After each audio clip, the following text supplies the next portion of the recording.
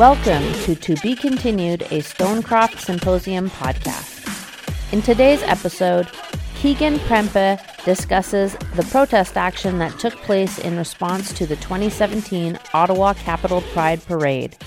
Joining them for this conversation is Luca Roderick, Rosie Duguay-Charles, and Mar Mohammed.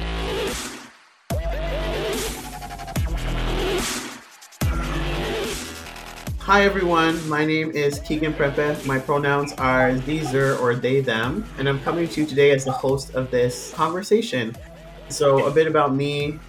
I'm currently living on unceded Algonquin territory, which is land that's been taken care of by the Anishinaabe for time immemorial, and I believe everybody else on this call is also in this territory. But I was actually born on Lepanik territory, otherwise known as Philadelphia in the United States. And I'm a first-generation immigrant. My parents were born and raised in Ghana and West Africa, but I've lived here in Turtle Island for most of my life. And I'm really excited to be here today and to be facilitating this conversation. I was asked by one of the curators of the exhibit, Cartier Need to participate, because 3 years ago at this point, I was taking part of leading or kind of facilitating a direct action that happened during Ottawa Pride. And this was because there had been some community consultations run by Capitol Pride where community members weren't interested in having uniformed police officers present and participating in the parade. And so the police chief at the time, Bordelot, I remember he released this email, like this statement being like, we're still coming in uniform and we don't care that you folks have asked for this. And I just remember being really angry, like really like super activated when I was on the bus, like just like reading this statement. And that's when I decided like, okay, like we need to do something about this. And then that's when I kind of created a Facebook group, talked with people that I knew who had similar interests in, like preserving the political aspects of Pride and kind of trying to push back against, like state suppression and police violence. And so that action happened about 3 years ago. And there have been some changes, I think, to Ottawa Pride since then. We had a list of demands that were created by the community. Not all of them were met, but quite a few of them were actually. And there's been like quite a bit of restructuring in terms of like the Capitol Pride board members and kind of like the way they structure things. And so all that to say is that, I've been really interested in community organizing. I'm really interested in working with other racialized people, other trans and queer people to create spaces and to work together in ways that actually serve us, given that we live in a world that doesn't often do that. So that's what this conversation is about today, is like thinking about how we relate to one another, what it means to celebrate Pride and to, be queer, trans, and Black, and be a person living in this world that can sometimes be really stressful, and like how to do that in a way that supports our wellness and growth. So now I'll ask each of the other panelists on this call to introduce themselves. Yeah, Luca, I'll ask you to introduce yourself. All right. Thanks so much, Keegan, for your introduction. I definitely resonated with a lot of the things that you were saying, also for the land acknowledgement.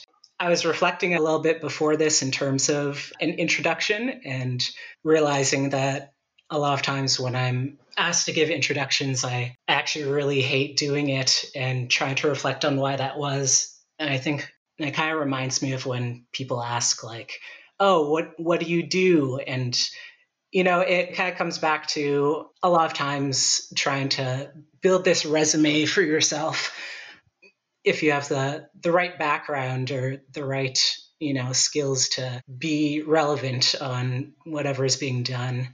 And so I realized that I'm like, you know what? I'm just gonna say whatever comes up for me today. And the only things that are really important for this discussion are that I'm Black and that I'm an artist. Though, kind of in my mindset, being an artist, I think that can mean a lot of different things. And I think that, everyone can be an artist. It's more, I think everyone needs to be an artist coming up in terms of the ways that things need to change.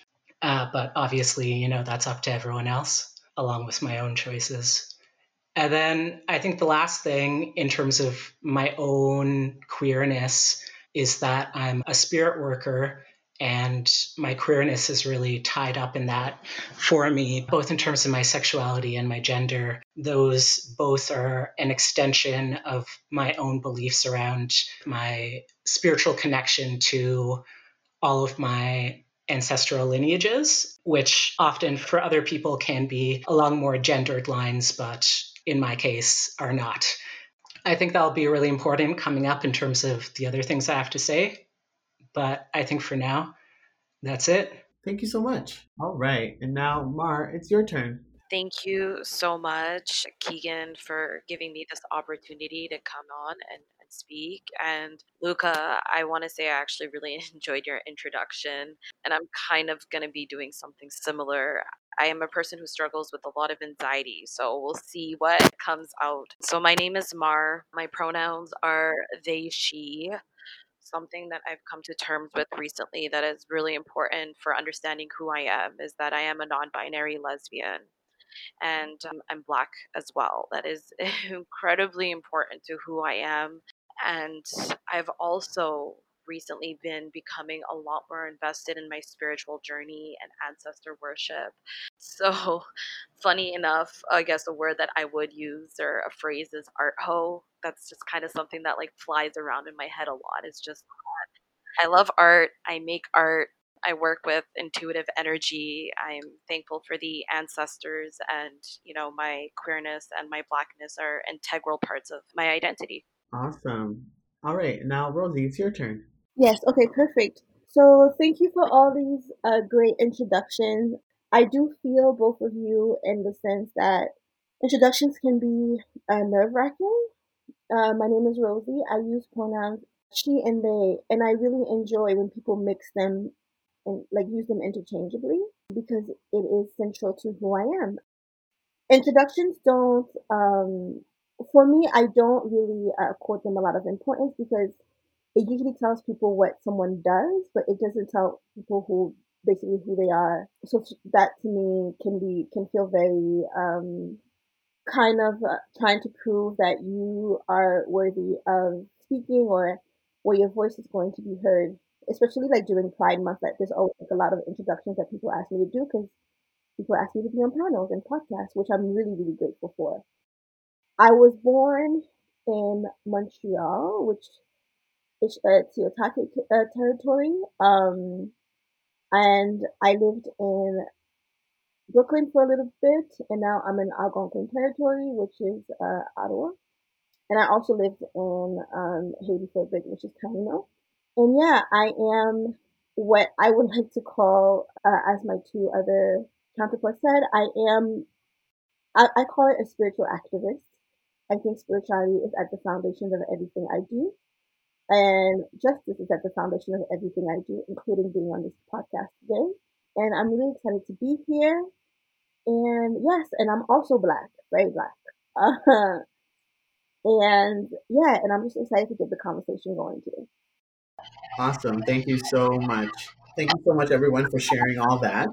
And I'm also very excited. And, as I was kind of thinking about things I wanted to kind of bring up, I was immediately reminded of the text Emergent Strategy by Adrienne Maree Brown, which Luca actually introduced me to. So thanks to Luca for sharing that book with me. And so I'll read the description of it. Here's how it goes. It says, inspired by Octavia Butler's explorations of our human relationship to change, Emergent Strategy is a radical self-help, society help, and planet help designed to shape the futures we want to live. Change is constant. The world is in a continual state of flux. It is a stream of ever-mutating emergent patterns. Rather than steel ourselves against such change, this book invites us to feel, map, assess, and learn from the swirling patterns around us in order to better understand and influence them as they happen. This is a resolutely materialist spirituality based equally on science and science fiction, a visionary incantation to transform that which ultimately transforms us.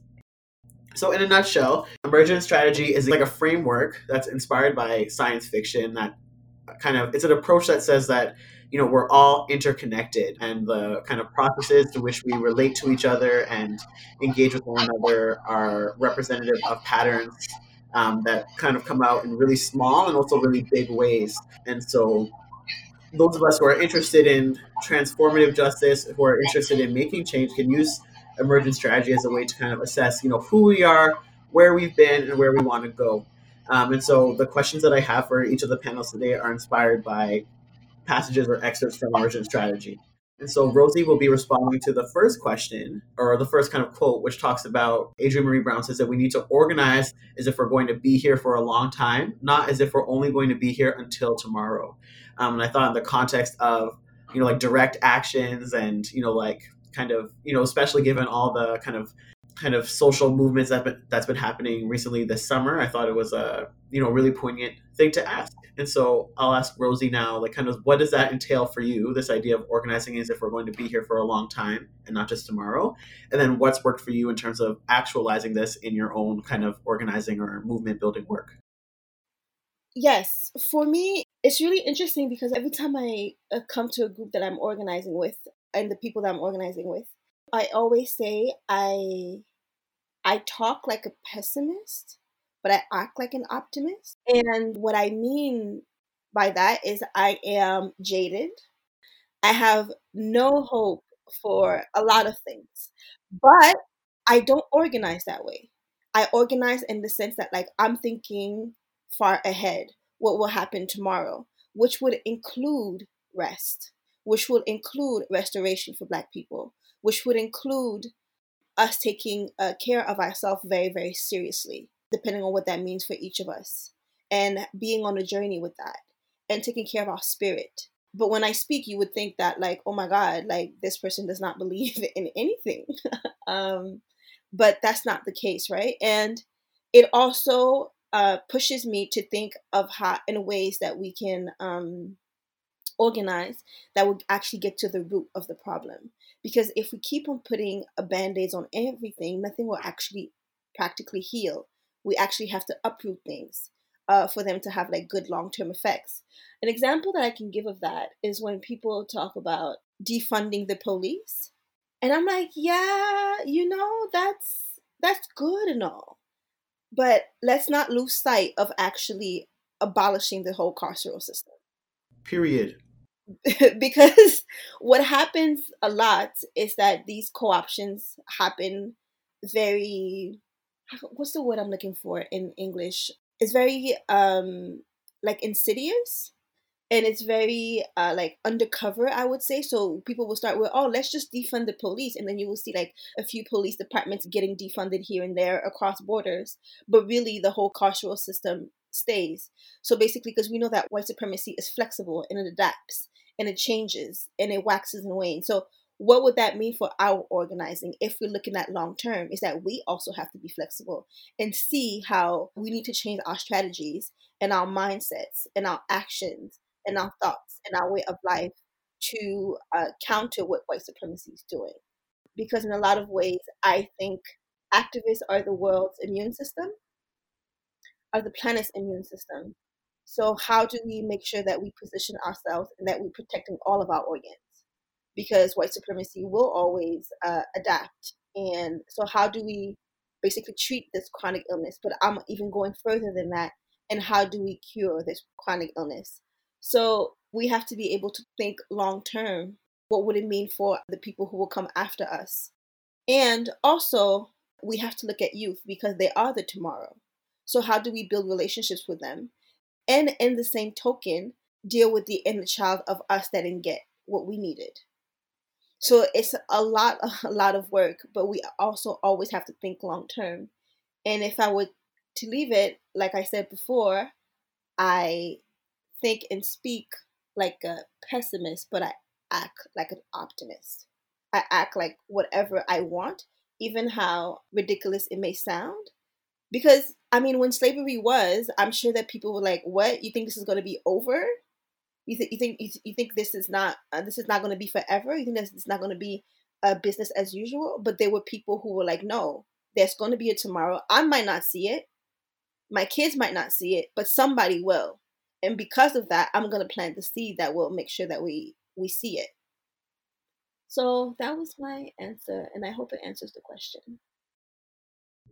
It definitely does, 100%. And I think, yeah, you've touched on a lot of other aspects of emergent strategy, which is this idea that our lives are, constantly changing. And in order to survive and ideally to thrive, it means that we'll need to adapt. We'll need to be flexible in our approach and the way that we come to things. And we need to be mindful of like the way that, like the need to be flexible and the need to be creative and, really have big imaginations in terms of like the kind of visions that we're wanting to build for the future. All right. And so now we'll move on to our second question, which is for Mar. And so the quote from Emergent Strategy says, "We do know how to care for each other and ourselves when we are given a little room. Ritual, song, circle, conflict resolution, healing, staggering, rest, etc. will emerge in a community given the right space." And so for you, Mar, I'm curious to hear about what spaces you found that have allowed you to relate and create, and how did they come about, and like what do you think are like the kind of facets of creating those spaces where those things can come out? Yeah, thank you so much for the question. For me, honestly, it always goes back to the concept of community itself. For me, like just the nature of where my family comes from, we're Somali.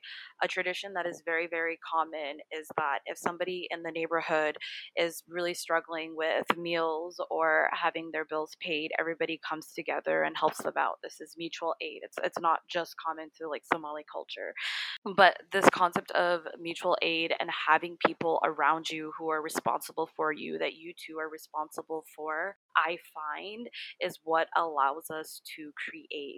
And in the same breath, I find what community allows us to do is also directly kind of combat these oppressive themes that we find in our lives, like white supremacy, for example, that asks us to kind of go through life in isolation. But like for me, it was literally growing up having my aunts to talk to and having my aunts encourage me to create art when I was feeling really, really sad, or to go ahead and get some energy moving when I was really, really upset.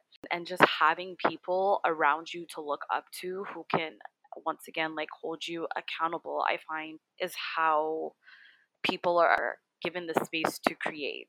And I also find that having community support, it literally nourishes the soul, right? Like it's not just you and your ideas that you're bringing to fruition. It's you and the person beside you and your ancestors and their ancestors, and that makes the art all the more powerful, right? And the second component that I'm actually recently kind of coming into is nature. Or, well, something that's kind of always been there, but I'm recently discovering how powerful it's been. Like, people can step outside and look at the night sky and write poetry about it. They could write poetry about the leaves changing colors. And it's like finding your way back to nature and connecting to it and allowing yourself to be kind of rooted within nature. Like I don't think you're gonna ever have any issues with healing and creating, because you know like nature, the environment gives back to you through nourishment, through that connection, and it allows you to go ahead and create whatever you need to speak into existence, and you are then giving back to your environments, right? The nature. So for me, it's really been those two things, and really working on bringing community to wherever I go. If that is simply, like smiling at a stranger, holding the door open for someone, like you just never know what those kind of actions will ever inspire in someone. That's so beautiful. And yeah, like, and get once again, like emergent strategy talks so much about how we as people, and like, or how our existence as people is so closely tied to the existence of nature, and that like the patterns that we see amongst human beings are repeated amongst nature and are inspired by nature. And being able to connect with the natural world and to the energy of like plants and like water and earth and air, like all these things is so, it's integral in understanding who we are and being able to come back to like our center, essentially come back to the foundation of who we are and what we are. And another huge part of emergent strategy also talks about the need for interdependence, just like you're mentioning, Mara, like the idea that we do not exist in isolation, or like we can try, it's not going to work, or at least not very well, or there'll be a lot of suffering involved if you try. But that human beings we're a social species, like, and we need one another. And it's white supremacy, it's capitalism, it's like homophobia and transphobia that try to keep us individuals as like single people who are going about their single lives. But in reality, it's just not how people have worked historically in life. And I think we can, all the kind of pain and suffering we see in this world, I think a lot of it can be contributed to this disconnect from one to this disconnect from connectedness and a disconnectedness from nature. So that makes a lot of sense to me what you were sharing, Mar. Thank you so much. And so now we'll go to our next question, which is for Luca. And so the quote starts with, periods of social unrest provide an immense opportunity to pivot into the kind of community you want to be in and articulate it. And so the question I have for Luca is, what's a piece of art that comes to mind that's reflected your understanding of community? Before I go and answer the question, I'll be brief, but I just want to mention that I feel really blessed by the structure of how things got set up, and that I got to be the little sandwich bread pieces and like kind of start the introductions, even though I was very frazzled from technical difficulties, but also to be able to hear everyone's introductions and everyone's responses before my own, both just to be able to hear them, but hopefully to be able to build off of them as well. But I feel very spirited by everyone else's responses. I'm very grateful. But I don't want to go on all day, so I'll start my response, which I'm not entirely certain is the response that's expected, but creativity. So in terms of art, yeah. In terms of like how I would define art, and that would be like the manifestation of creativity, or like sometimes the tangible creation of creativity. And for me, the thing that always reflects community or goes back to community or is so foundational to community is ritual. And that, in my perspective, is the original art or the original expression of creativity. To give a little bit of context, I very much define creativity in like I don't like the effects of white supremacy on notions of art and creativity. Essentially, I'm not going to necessarily bash other people's perspectives on art, but there's definitely, I don't know if this is white supremacy or capitalism, but there's this sense of ownership over art, or like that art is made to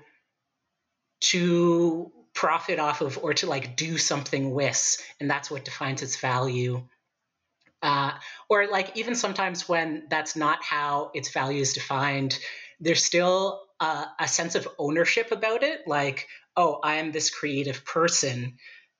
Very much for me, creativity is like the direct manifestation and the direct channeling of the spirit of our ancestors, and like the specific gifts that we were given as individuals that are completely different than everyone else's in the world's.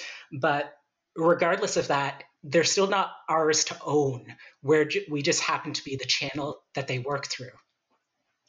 And I think that there's like a really foundational piece in terms of, when the whole world was being colonized essentially, and white people were going everywhere and observing ritual, and that became such a core foundational piece of how they dehumanized other people, because they were afraid of what they saw. They were afraid of that just raw expression of spirit, of joy, of ecstasy.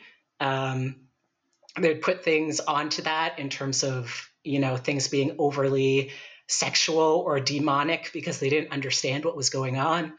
But like that is so needed, in my opinion. Like that is what's needed for community to actually thrive, in the sense of there needs to be that sense of celebration. There needs to be that channeling and thanks given to our ancestors. for creativity to really thrive, but also to celebrate like the fact that no one else on this planet is who we are. We were given a specific purpose on this planet, and we are assisted by the gifts of our ancestors. And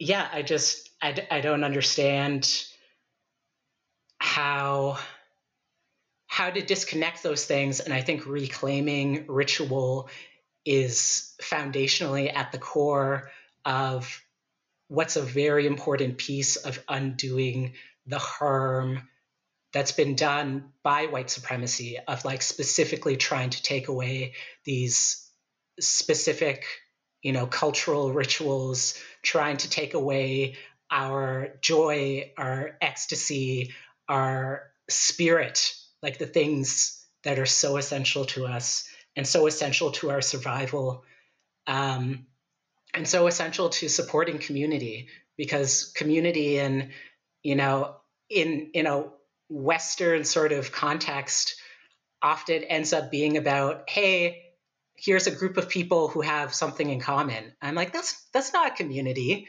Communities support each other.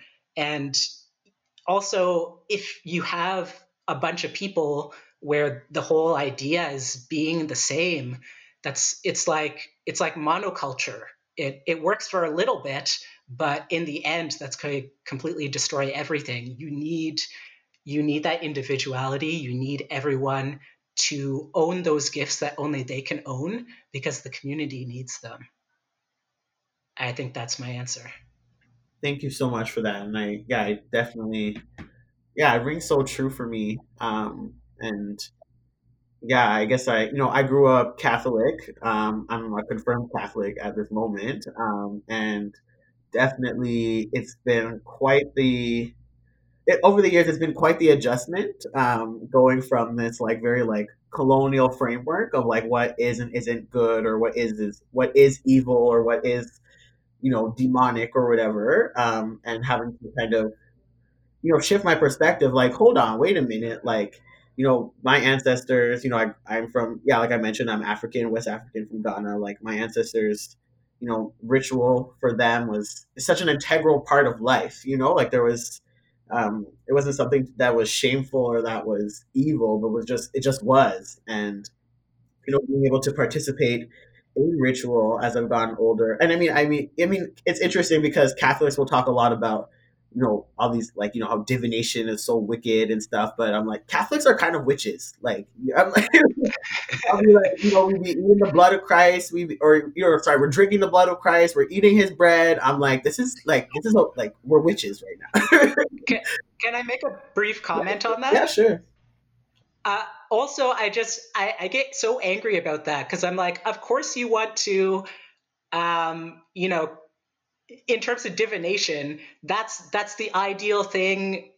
Like if you cut off communication between people and their ancestors, or people and the spirits, the church, in terms of like politically, has done a really good job of being like, no, not just, you could talk to God, but most people aren't communicating. There's very specific people who do this, and then that just leads to outrageous abuses of power, right?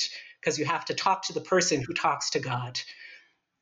And I'm like, everyone should be able to talk to spirits, and just talk to spirits. It's great.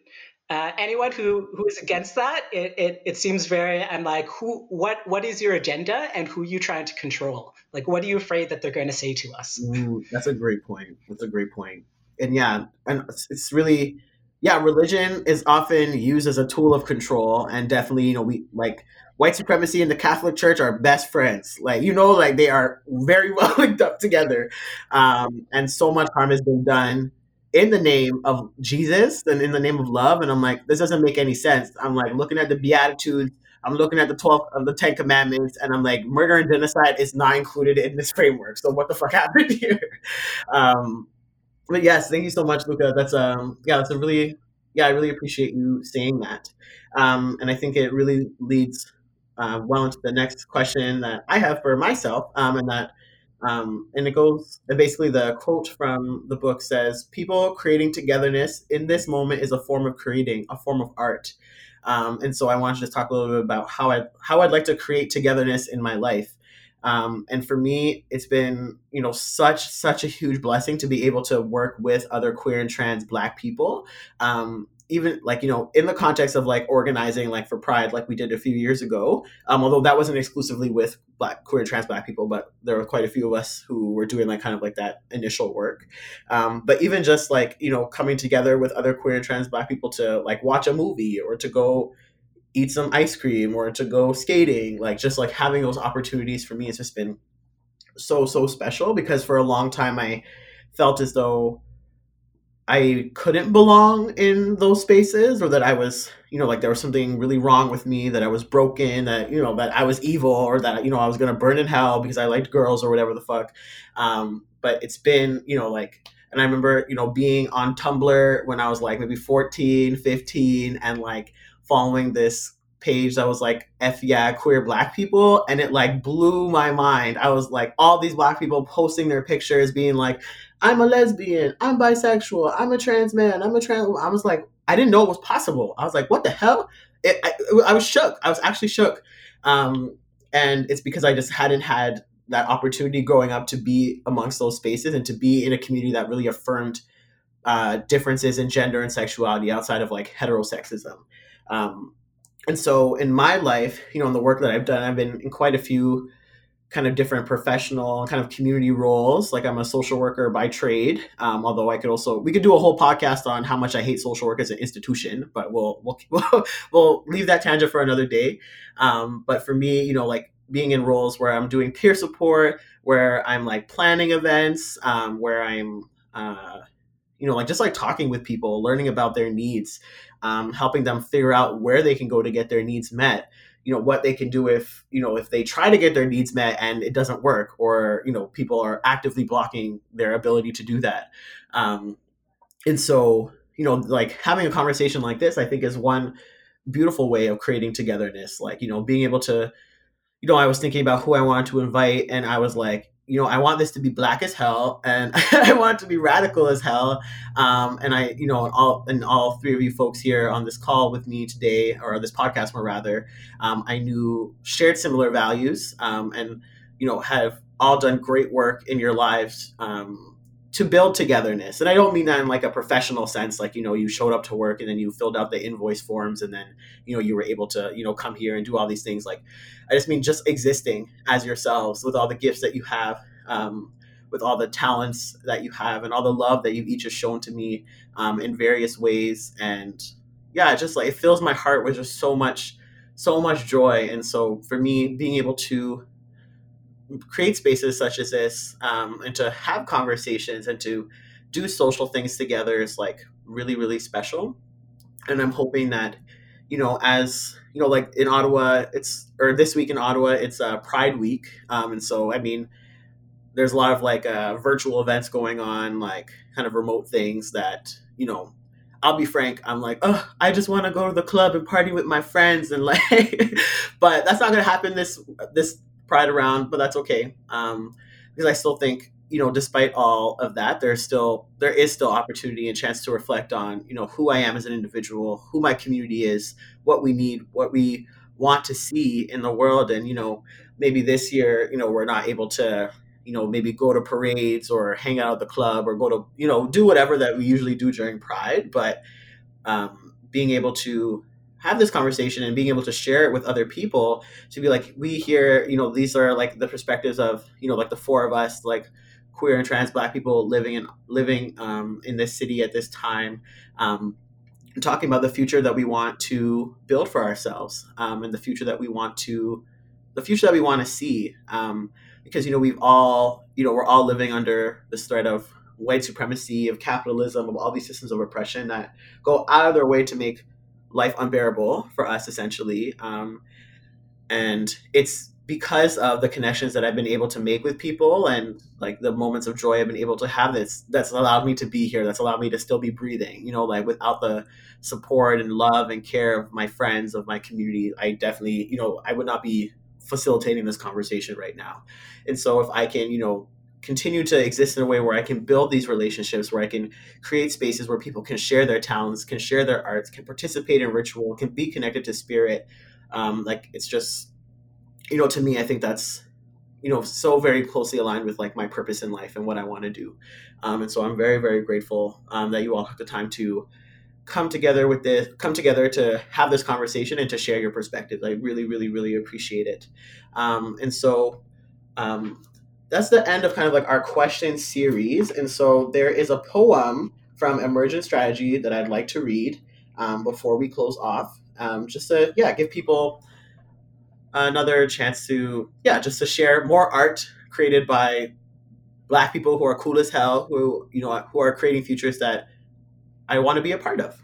And so this poem is called Authenticity Chant. It's actually, I take it back. It's not a poem, it's a spell. It's a spell for practicing emergent strategies. That's what it's called. It's not a poem.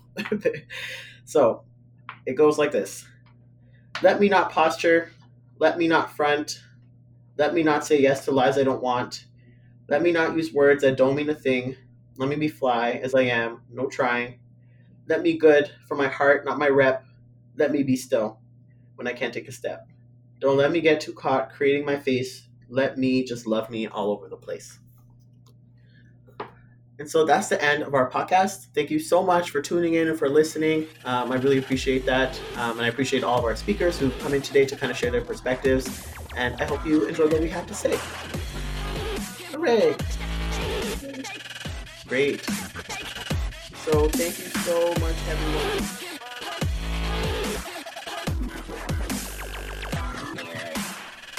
To Be Continued, a Stonecroft Symposium podcast, is produced by Finn Sun, Anna Shaw Hawk, and Cara Tierney. Music provided by bensound.com. Special thanks to today's speakers, Keegan Prempeh, Luca Roderick, Mar Mohammed, and Rosie Duguay-Charles. The podcast is part of Carleton University Art Gallery's virtual Stonecroft Symposium. The symposium is organized in conjunction with the exhibition To Be Continued, Troubling the Queer Archive, curated by Anna Shaw Hawk and Cara Tierney, and presented at the gallery in fall 2020. The exhibition and podcast expand conversations around local queer histories and futures. We are grateful for the support of Carleton University, the Canada Council for the Arts, the Ontario Arts Council, and the Stonecroft Foundation for the Arts. The Stonecroft Foundation promotes education in the visual arts and fosters the public's appreciation of the visual arts. Find out more about the Stonecroft Symposium by visiting cuag.ca. That's cuag.ca.